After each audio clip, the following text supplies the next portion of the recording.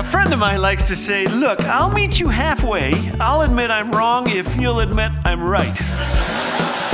Thanks for joining us today. You're listening to Laugh Again with Phil Callaway. I heard of a man who was rescued after being stranded on a remote island for 23 years.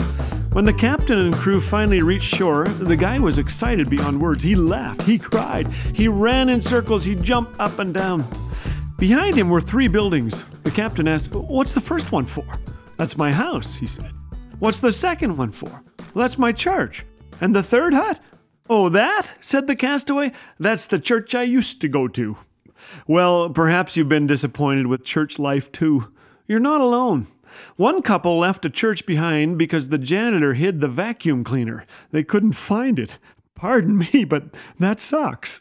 Now, I've been a churchgoer since I was knee-high to a lima bean, and I've found that churches would be perfect places if they didn't go and open up the doors and let the humans in. With people like me around, there are bound to be complications. And complications there are. Churches have split over trivial things like the color of the carpet, the length of the sermon, or the length of the worship leader's beard. I kid you not.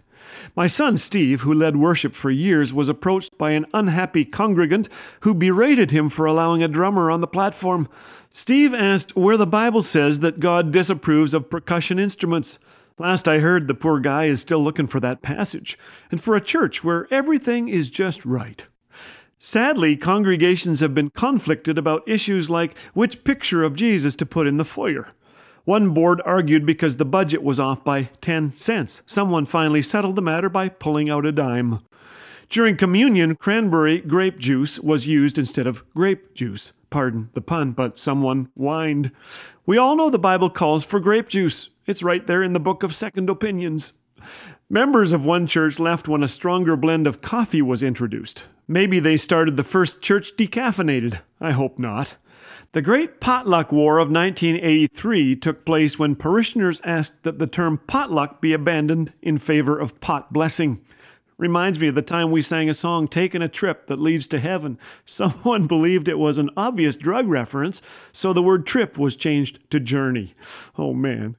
Please know that such disputes are not the norm. Yet some of my close friends have been wounded at church and have given up altogether. Jesus said the world will know we are His followers because of our love. Over and over, the Bible urges us to unite.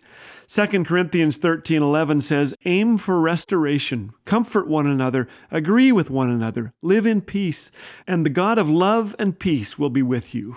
If you haven't experienced that love, I'm so sorry. It might be a lot to ask, but would you give us another chance? I go to church precisely because I need help, because I'm called to be the guy God wants me to be. Church isn't a museum, it's a hospital where broken people like me go. We'd love for you to join us.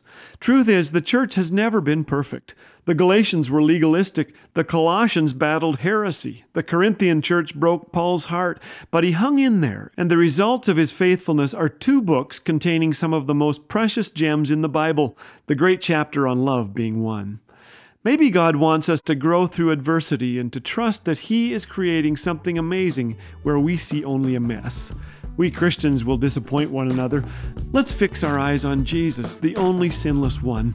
And if someone scolds you for bringing deviled eggs to a church potluck, just smile and tell them you brought dessert that's going to make up for it.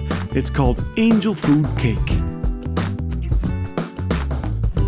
Did you know Laugh Again has a blog that is published weekly on our website?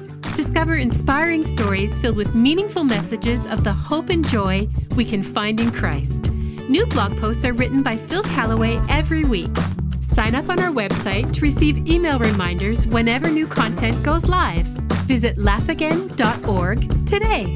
Laugh Again, truth bringing laughter to life.